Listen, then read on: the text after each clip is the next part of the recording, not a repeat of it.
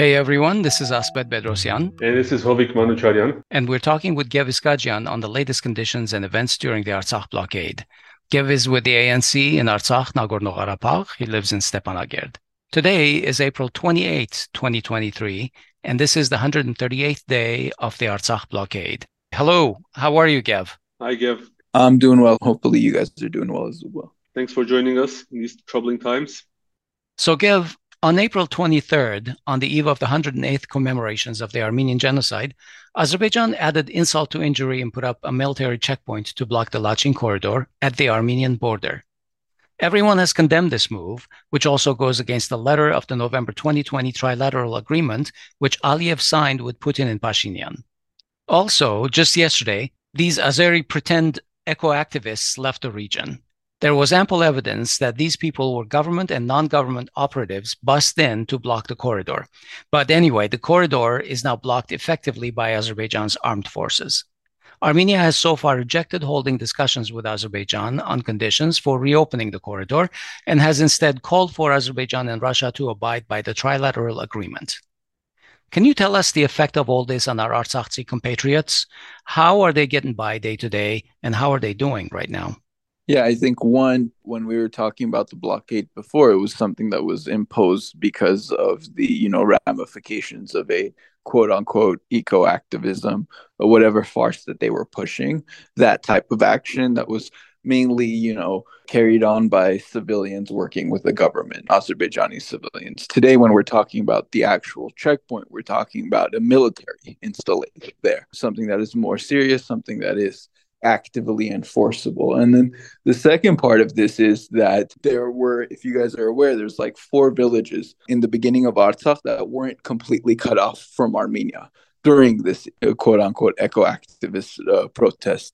Right now, they're completely cut off from both Armenia and Artsakh. And I think that that situation is a real humanitarian crisis. I mean, what was going on in Artsakh was bad, but you're talking about 4 isolated villages, population centers that are cut off from both sides of the sphere. Yeah, I'm not sure if it's 4 villages or 6 villages, but we've heard from their mayors who have said that they are completely cut off from all sides to any Armenian Yeah. civilization. Lisagod, Metshen, Hinshen, and another one. If there are others, you guys can mention it, but that's what I've heard so far.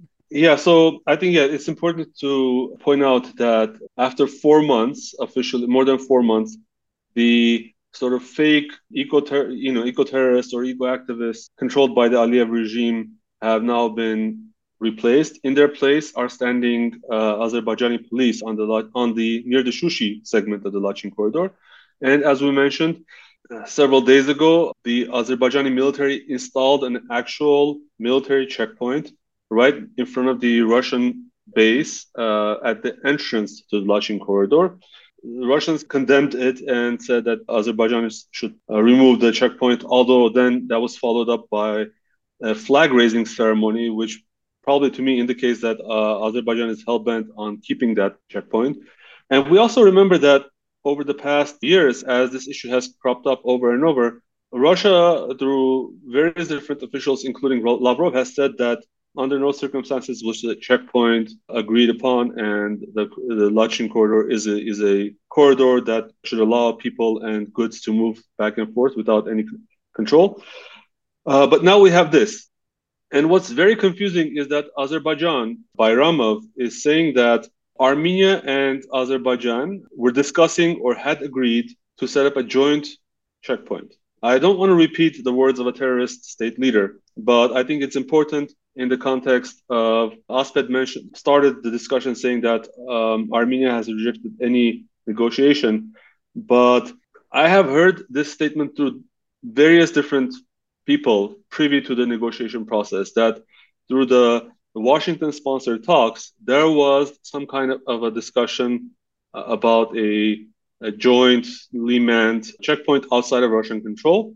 But I think even a few months ago, Lavrov said that there should be no checkpoints on the corridor. So, what can you tell us about this scenario? And if there was no such discussion, then why don't Armenian authorities explicitly deny this? The answers they gave were a little bit Yeah. ambiguous.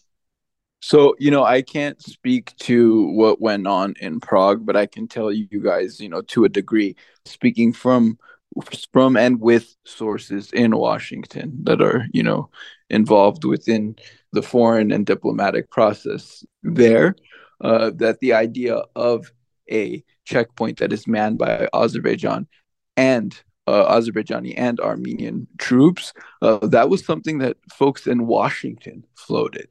And I would say that, again, I don't know what agreements were made, but I would say that people in Washington wouldn't relinquish that information if, at the very least, talks hadn't occurred around that issue. And we know that the new leader of the peacekeeping forces that was changed essentially just yesterday, Lentsov, was negotiating with both the authorities in Artsakh, Azerbaijan, and today he was in Armenia negotiating with the Minister of Defense. Do we have any information on what was discussed there? That information I'm not fully privy to, but I can tell you guys that Letsov just arrived in Artsakh a few hours ago. So I feel like it wasn't something like where he went to Armenia, had a few days of discussions. I think that whatever the Russian game plan is, they are looking to implement it as quickly as possible. Because this morning he was in talks with Armenian government officials, and today he was already in Artsakh. Kev, are there any expectations from on the part of the Artsakhi government as far as what kind of difference Lentsov makes over Volkov? Look, I can tell you guys that, it would be disingenuous to say that, everyone's happy with Volkov's performance here. At times, he seemed weak. At times, he seemed late to react on certain things. And that might be due to measures beyond Volkov's control, or that might be due to incompetence. We really don't know. But the general atmosphere, I would say, is more hopeful with the new general that's coming in. So there's that. And he also has a more of a stern reputation. But again, we're talking about literally the first few hours of his deployment in Artsakh. And I think the next, 24, 48, 72 hours will be telling. I forgot to ask you at the start of the show what the living conditions are currently. Has anything changed now that spring has bloomed? Actually, guys, I was in Martakert like 4 or 5 days ago. Mhm. The Sarsank Reservoir is dried up to the point where you can see, like the dirt patches before it was covered in water. Some good news though, the last 3 or 4 days we've had nonstop rain, at least for a certain portion of the day, so that's good. As Yeah. spring comes around, you also have some of the agricultural crops that we didn't have during the winter that we were reliant on, Mhm. coming in from Armenia. So that natural sustainability is a little bit more there. But again, the big concern now are those villages that are completely cut off from everything that we mentioned earlier. They have no access to Artsakh, they have no access to Armenia. And I'm pretty concerned because even today there were news items that mentioned that Artsakh farmers have been fired upon. Again, just today. I was looking at our In previous Askeran, conversation yes. and they had been fired upon. And we mentioned this in our previous show a couple of weeks ago. And again, day after day, these guys are getting fired on. Absolutely. And just it's pattern behavior. Yeah. Last question, quick question, but I don't want to be too alarmist. But if we remember, this whole blockade started and was accompanied with a list of demands from Azerbaijan. Unofficial, although one of them, if you remember, was removal of Ruben Vartanyan check. Another one was ceasing the activities of the mine checked. And another one was to establish a checkpoint. And unfortunately, that was also accomplished by force by Azerbaijan. What I'm worried about, and I guess what some are worried about, is Azerbaijan taking it to the next level because another one of their demands was the demilitarization of Artsakh. And how likely do you see Azerbaijan actually being emboldened enough to go maybe even escalations militarily to try to accomplish that objective? I mean, how are the authorities in Artsakh preparing the population for any possible attack like that? When we talk about like what Azerbaijan's goals are here, the answer is as simple as can be. Their goals are to take everything that they can, whether it's the ethnic cleansing of this population. Before that, you have to get to the complete demilitarization of Artsakh. I think all of those things are part of their game plan. Whether that can be actualized because of certain factors, international, attention on this issue, the Russian peacekeeping contingency, the new general, that's another thing. But as we move forward, we have to always operate on the premise that that is their goal. And if they can resort to violence to get to there, they will. Now, there are a few things that hinder that. The biggest thing is 2,000 troops from the Russian contingency that's here. But again, nothing should be taken off the table in terms of what we think Azerbaijan will use. If someone were to ask us 5-6 months ago about all of these things that happened in the recent months, we would have known that those were their goals, but very few people could have predicted all of those things to happen in such a rapid fashion. So yes, all of those things are real possibilities. Yes, that is their end goal. They've mentioned it and they continuously mention it. Even they use that as the pretense for their checkpoint that they want to set up. The demilitarization of Artsakh is one of their highest priorities. However, it's on us to do some. By us, I can't even say the Armenian government, but with the forces that be to do the proper diplomatic wrangling to prevent that. And it's also on the Russian peacekeepers whose presence here is for that reason, to keep those things away. Gev, over the last couple of weeks since we last talked, both governments, the government in Baku and the government in Stepanakert, have offered to each other to come to talks about different topics, and both sides have rejected. And one of the things that happened over the last couple of days is that Azerbaijan said that Artsakh should either accept Azerbaijani citizenship or just leave the region, basically leave their homeland. What's your sense in Stepanakert, since you are among the people over there?